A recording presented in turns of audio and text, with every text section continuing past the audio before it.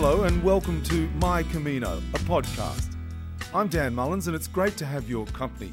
Each week I introduce to you people who have walked the Camino de Santiago, a pilgrimage to the Gothic cathedral in Santiago de Compostela in northern Spain, where, we're told, the remains of Christ's apostle St. James are interred. Pilgrims have walked the journey for well over 1,000 years, and each week I'll profile someone from a different part of the world. My guest this week is the award-winning Australian filmmaker and author Bill Bennett. Bill's author of the hugely popular book documenting his Camino called The Way, My Way. Bill Bennett, welcome. Thank you, Dan. You say that after your first Camino you came home confused. You said you really didn't know why you'd put yourself through so much pain. You wrote a book to try to make sense of it all and really to complete the walk. Did finishing the book enable you to complete your Camino? I don't think you ever complete a Camino. I think life is a Camino. I've since walked three more, two in Portugal and one in Italy. And I think if you have the Camino spirit, it never leaves you. And so to that extent, you don't ever finish it. But for me, and I think I'm no different from a lot of people I've spoken to, I got to Santiago after putting myself through a lot of pain, walking up, from St. John Peter Paul, which is about 800 kilometres. I got to Santiago expecting some kind of epiphany, and it never happened. And I came back from the walk, as you said, very confused, thinking, what the hell happened? I know something has unsettled inside me, like a glass of dirty water has been shaken up. And I needed the book really to settle all of the sediment, I guess.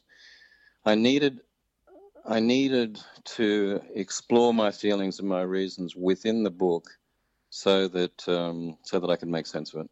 And you just felt that calling. You knew inside, I have to write the book.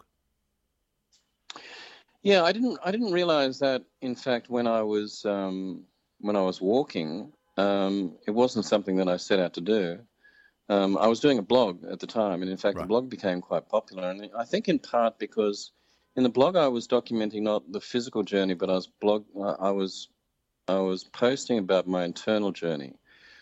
And I think that made the blog a little bit different from some others, and also, I took a humorous look at it all. Yeah. As I have in the book, but I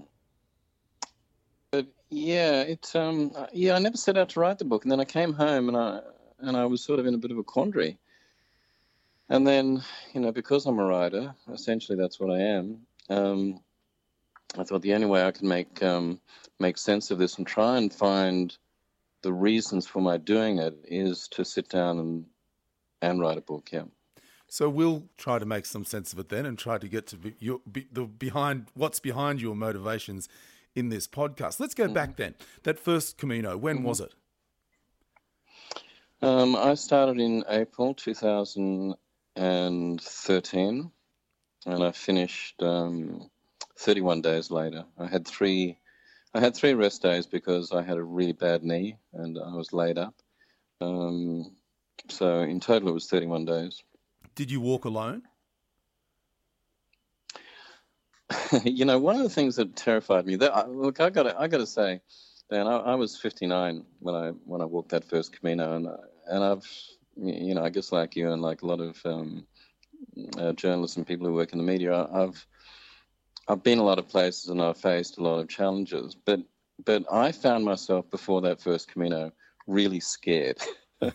I was scared, and in one sense that exhilarated me because I'd never felt that before, or at least I hadn't, for quite some time. Sometimes I do when I look at my tax returns, but I only say that because I'm just filling out the BAS at the moment, so it's in my mind. But I was scared, and I found that to be quite exhilarating. But I was really genuinely quite worried. And the things that I was worried about were not finishing, and I was worried about meeting people. Now, that sounds probably a little bit odd because, in my line of work, I meet a lot of people, but I wanted to be quite singular. I wanted it to be a very personal thing, and I the idea of sleeping in albergues and mixing with people and everything that was kind of a bit intimidating for me. I think possibly because when it comes down to it, I'm pretty shy. But yeah, that was one of the things that scared me. I wasn't scared about bed bugs, and I wasn't scared about blisters, and I wasn't scared about a lot of the things that people have fears about. But I was scared about meeting people. As it turned out, I met some people that have become lifelong friends, and all those fears that I had were really unnecessary. So you set out alone, but were never really alone. Well, what happened, and I document this in the book, is that I had, before I left, I was going to fly into Biarritz, and then I need to get from Biarritz, which is on the French coast, to Saint-Jean-Pied-de-Port, which I think is about 85 kilometers away. And so I'd put in one of the forums, Camino forums, a request to share a taxi. Right. I ended up sharing a taxi with two fellows from Hungary and a young lass from Holland. Rosa, who should have been wearing clogs and pigtails and smelled of cattle. We know about Rosa, Bill. Well, those guys are still friends now. In fact, my wife and I just recently visited the two blokes in Hungary only a couple of months ago, and we were treated, I haven't seen them since the Camino, and we were treated I was certainly treated like a lifelong buddy. And that's the extraordinary thing about the Camino. In a very, very short, concentrated period of time, you can form these intense friendships that will last, and literally last lifetimes. And the only thing that I can liken it to, and not that I've ever experienced this, but in my book I mentioned the fact that it can be likened to soldiers going into battle. Yeah. That intense shared experience that the other people who don't walk the Camino or who don't go into battle, they can't really fathom. But it's very real. It's very real. It sure is. It's something you can't quite get a grasp of, even at the time. You're not aware of the impact it's having on you. And if you were, at times I think you'd probably be a little bit more respectful of some of those relationships, because yourself, you sort of think, there's that crazy guy, and you're sort of a bit dismissive of it. When you come toward the end, you think, oh, he's such a beautiful person. And, when you come back, you reflect on things, don't you? And you think, I wish I'd got a number for that woman. I wish I'd got contact details for that person. Yeah. And they're somewhere around the world, and I'm certain they're thinking the same thing.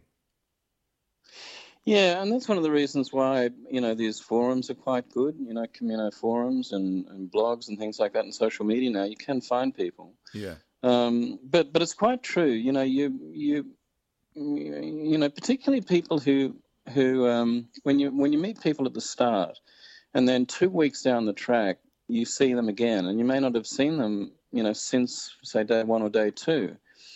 And there is that shared experience of having, traveled that thing.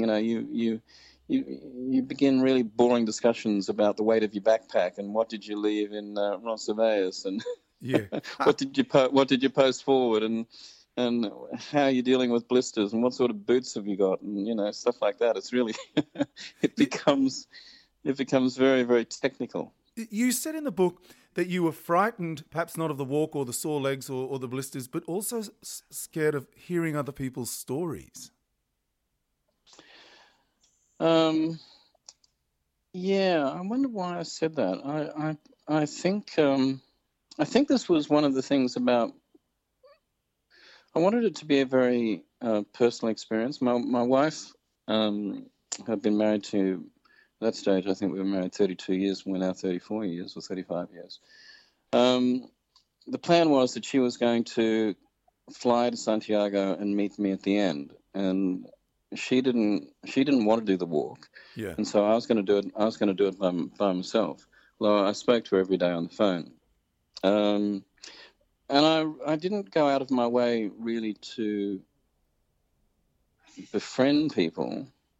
That's not entirely true. No, I remember that I tried to make friends with two Americans, and they fobbed me off, and I felt really quite snubbed by that. It's a real topsy-turvy thing. Your emotions are tugged and pulled in a whole different lot of ways when you set out each day to walk 20, 30, sometimes 40 kilometers in a day, carrying everything you need for that day on your back, facing winds, rain, mountains, all sorts of things. It does sort you out. It really does sort you out. And the walk up Othabrero was, to me, it was 42 degrees when I started at the bottom, and when I got to the bottom it was about 8 degrees. So it was just, yeah. Anyway, we'll get to that.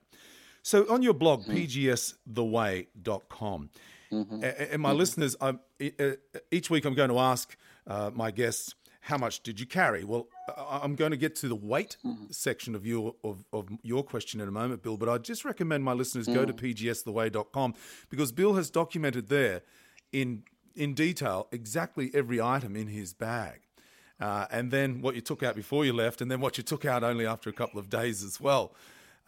So how much overall did it weigh, your bag, when you set out, and then once you'd settled in? I should explain that when I set out, the weather was really bad. There have been very bad snows, and in fact, the Napoleon Way over the top was closed. There had been a death 10 days earlier. A Canadian fellow had just walked off the cliff face or something. Wow. So that was closed. So I actually was taking clothes for quite very cold, snowy kind of conditions. And I got to Roncesvalles and I realised that I didn't need that. The other thing too is that everybody said you've got to take what do you call it? These reflector jackets and stuff like that. Oh, safety vests, high vis, yeah. Yeah. And that was I realised that was not necessary. And those what do you call those things that come up your legs? that stop mud getting in your boots and everything. Gaiters. Oh, gaiters, yeah. Yeah. I had some of those. They were quite expensive. I donated them to somebody. So I can't quite remember, but I think with food and water on day one, I was up around about the 12 to 13 kilogram mark. Wow. Okay, and by the time I was just going to say, you're not 130 kilos, so you're not within the realms of expectations of 10% of your body weight. No, I didn't pass the 10% rule. No, Mind you, if there'd been some buffets there, I would have been tempted to, load on some pounds to justify my backpack. The Spanish food and the French food's pretty damn good. It is damn good. Yeah, but I tell you what, if I was walking the Camino now, knowing what I know now, I would probably have a pack of about 6.5 kilograms. I reckon. Yeah. Something of that order. It's a mistake that everybody makes when they start the Camino. And it does take, in fact, not even one Camino, but possibly a couple, to really know exactly what you need and what you don't need. And you can really get by with very, very little. I'm not crazy like people were, cutting the pockets out of their pants and things like that to get micrograms off their weight. I'm not like that, but really when it comes down to it, it's one of the things about the Camino, and I mentioned this in the book, is you come back and you realize just what you don't need. Yeah. The Camino has impacted me hugely in so many ways, but one of the ways is just simply now when I travel, I'm normally traveling with a bag that weighs about 12 kilograms, and that's with all my work stuff and everything. Yeah. It used to be, it was up around the 26. Yeah. I just realized that, but whenever I stay in a hotel, I've always got my undies and my T-shirts, washed and hanging up in, over lampshades. That's a trick that I've learned. You wash your undies and you hang them up over lampshades and hope that the people cleaning the room don't freak out. And all that excess baggage is really a great euphemism for life, isn't it? Exactly. Yeah. The Camino. I mean, one of the things that really fascinates me about the Camino is it strips away status. I think probably the Camino and maybe military and jail are the only things that I can think of, or the military service and so forth. But of course, in the military, you've got a certain hierarchy. But with the Camino, you don't have those things that you carry with you in real life that give you status. People walking the Camino, they don't know what car you drive. They don't know where you live. They don't know whether you're living in an apartment or a mansion. Most people don't wear jewelry. They don't wear expensive watches. They don't have Prada shoes or any of these kind of things that would signify status in the real world. Everything is practical. You've got to have boots that will do the job. You've got to have hiking trousers that are going to wash easily and dry quickly, and and keep out the elements and things like that. And so what it means then is that when you meet people, you meet them without any of the preconceptions that you might have. Oh, that's a rich person. That's a person who's a student or whatever. You meet them. So what you're doing then is you are almost forced to consider them as people, their true nature. How do they react to circumstances? How do they react to you? How do they react to other people? So it's a wonderful thing, really, because it really does teach you not to be judgmental. I mean, I would like to think that people walking the Camino aren't judgmental, but there's a lot that really are.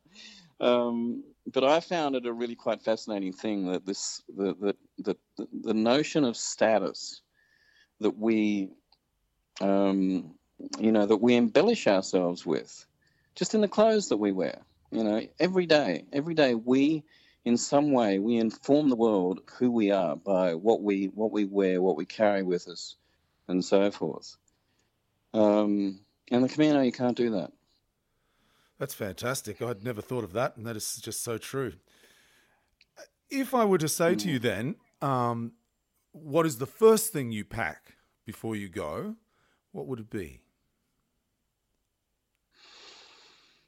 Well, the most important thing that you take with you are your boots, absolutely. Yeah. Your boots, and then the second most important thing are your socks. In terms of packing, I don't think there's any one particular thing. I mean, in my instance, of course, it's a camera, but I think that look, when it comes down to it, you only need one extra pair of everything, because what you wear. I mean, I've become an expert at turning my underpants inside out, and I can get 2 days out of them. And is that the wife in the background saying? For you. Is that the wife in the background saying, "I can't believe you just said that"? Yeah, that's her saying that. Yeah. All right, let's go back to 2013 then. It's April. You said you started in April. What was your motivation for doing that first Camino? No, that's a really, really good question. And, all these years later, I still don't know. Just to cut back, we have a daughter who was living in Spain and was writing a book. She'd been commissioned by a publishing house to write a book. And so we decided that we would stay with her. It was in the north. It was about 200k from Santiago. Right. And we hunkered down there for about 3 months while she was writing this book, just to give us some support. In driving around, I saw these pilgrims walking the Camino. I didn't realize what it was, but it was the Del Norte, I think, at that point. I had to drive to Cannes for work for the Cannes Film Festival, And I decided that I would, I don't know what it was, Dan, but I just started to become really intrigued by these people who would walk up and down mountains so meaninglessly, so just like they were lemmings, it just absolutely fascinated me. And I remember on the way to Cairn, we stopped in Leon, and I plunked myself, my wife and I plunked ourselves on this seat, and I sort of was looking at all the pilgrims wandering around the Leon Cathedral, and I was sort of studying them like, who's that bloke? Richard Attenborough. Oh yeah, right. Like I was. Like a wildlife. I sort of found myself like I was documenting them like Attenborough, and looking at the different types of boots they wore and everything like this, and this compulsion to be one of them, to do this, just began to build. This was about 2 years before I actually did it, and all I can really say is that at the time I said to my wife and my daughter, I said, I'm going to walk the Camino, and they burst out laughing. They just thought that was the most ridiculous thing, and they said, it'll never happen. What'd you say? It's still ridiculous. Yeah, she says it's still ridiculous. But it just built and built, and there was no, it wasn't a physical thing, like I wanted to test myself. It wasn't, but all I remember, I stopped at this little store on the way back from Cairn, and there was, I remember it was on the Camino, and there was this pilgrim staff. They were selling it, like a walking stick. In the corner of this shop, and I gravitated towards it, and it was beautiful. It was only like €8, but it was, like carved. It must be some local craftsman had sort of carved it and everything. Anyway, I put this thing in the car, and I then started training. While my daughter was writing the book, I would go out for walks with this staff, and I imagined myself walking the Camino, and it was this compulsion that just built and built and built until I just couldn't. Finally, I went to a store in Sydney, Kathmandu, I think it was, and I bought myself a backpack. And I thought, what am I doing? Buying a backpack? You don't even know you're going to walk the Camino. And then, and it was just sort of this thing that was like, it just took hold of me. And then just one day I blurted out, I'm doing it, and I'm doing it in 6 weeks. And my wife said, okay. And away you went. And that was that. And away I went. And, look, I still don't know why. I still do not know why I did it, other than it was an itch that just got itchier and itchier and itchier, if that's the correct term. Yeah. And and the only way that I could really scratch it was to walk the Camino. And in a moment, we're going to get to what you've been doing the last few years, Bill. And I suppose, looking back now, could it have been simply intuition? Well, look, that goes into a much deeper conversation about intuition as guidance, and about how we each, I believe anyway, has a purpose in life, and how intuition helps guide us along that purpose. With the Camino, I wasn't looking at walking it to instigate change in myself or anything like that. It was, Dan, I've got to say, it was just damn weird. Yeah. I wanted to be a pilgrim. I went to, on the way back from that trip from Cairn, we stopped in Samos, this little tiny village that's got the most magnificent monastery. I stayed there. Anyway, yeah, it's amazing, isn't it? Isn't it beautiful? Amazing. Beautiful. Yeah. And so I went inside and I had a look at the albergos, and I had a look at all the bunks and so forth like that. And I just remember standing there and going, I want to be here. I want to come back, and I want to be a pilgrim. And, a couple of years later, I walked back and I walked into that monastery, and I was a pilgrim. It was a very profound moment for me, because I remember 2 years earlier, really not even believing that I could walk the Camino, having that very strong feeling, and then coming back and going, hey, I got this far. We're going to come back to intuition, and we're going to have that in-depth conversation about it in a moment. But you say in the book you met people from all over the world along the way. Is there one thing you could say, Bill, that you learned from other pilgrims that you brought back with you? One thing.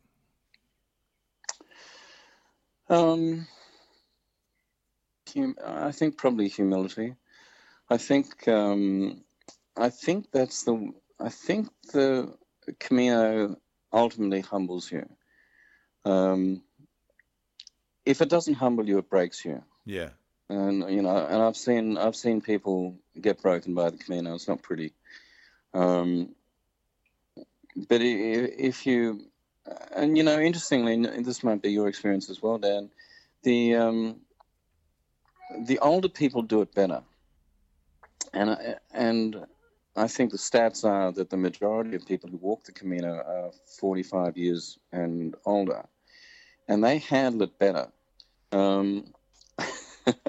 Talking about O Sobrero, I was at the bottom of O Sobrero. I think I'd walked about 20k that day just to get to the bloody bottom of that hill. I didn't realize just how big it was. I thought, And anyway, so I saw this old bloke up ahead, and he, grey hair and beard and everything like that, and he was going pretty slowly. And I came up, and I thought, oh look, I'll be personable, and I'll have a chat to him. We had a bit of a chat, and and he was kind of tottering along, and the climb was starting to get steeper, and I thought, I'm going to really ramp this up. I'm gonna knock this off Sobrero. I'm gonna power up here.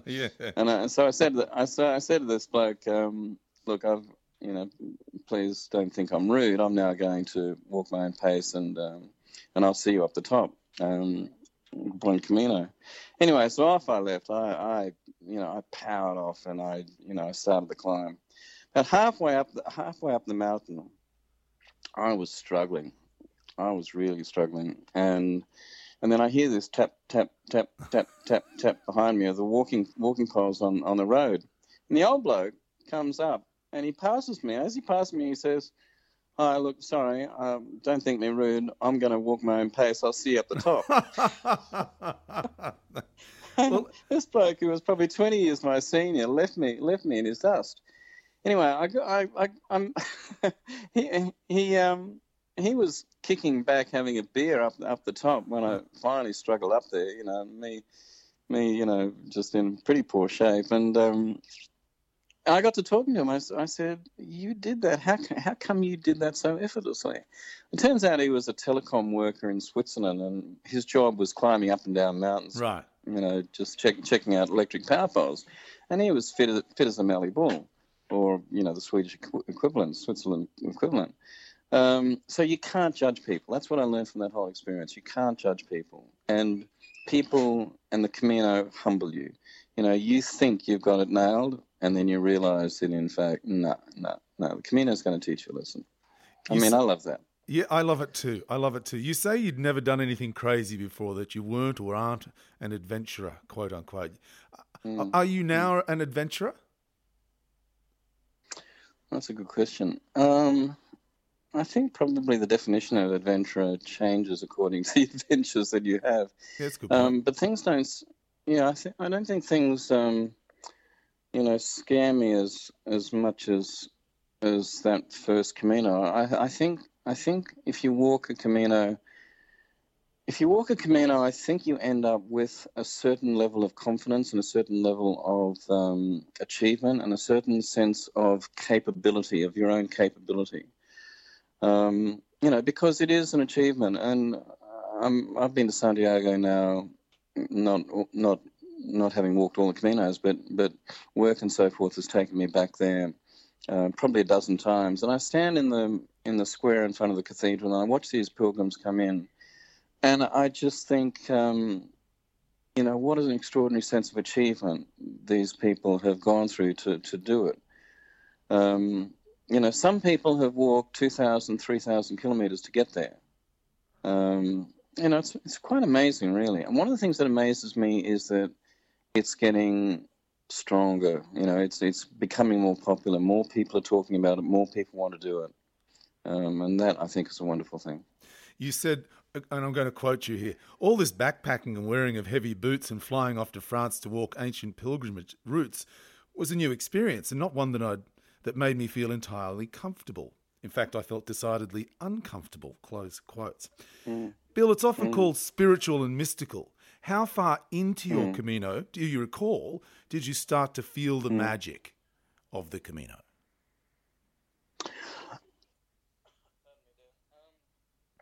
Look, I actually felt the magic of it even before I got there. I think I was one of the few people. I'm not a Catholic, and I'm not a religious person as such. But before I set off that first morning in St. John, I went into the church just out of respect, because if you're going to walk a pilgrimage route, then I do think that you need to pay homage and pay respect, to St. James and to the notion of it being a pilgrimage. I was surprised how few people actually did that. I think the spiritual nature of the Camino creeps up on you in very discreet ways, and often you don't realize.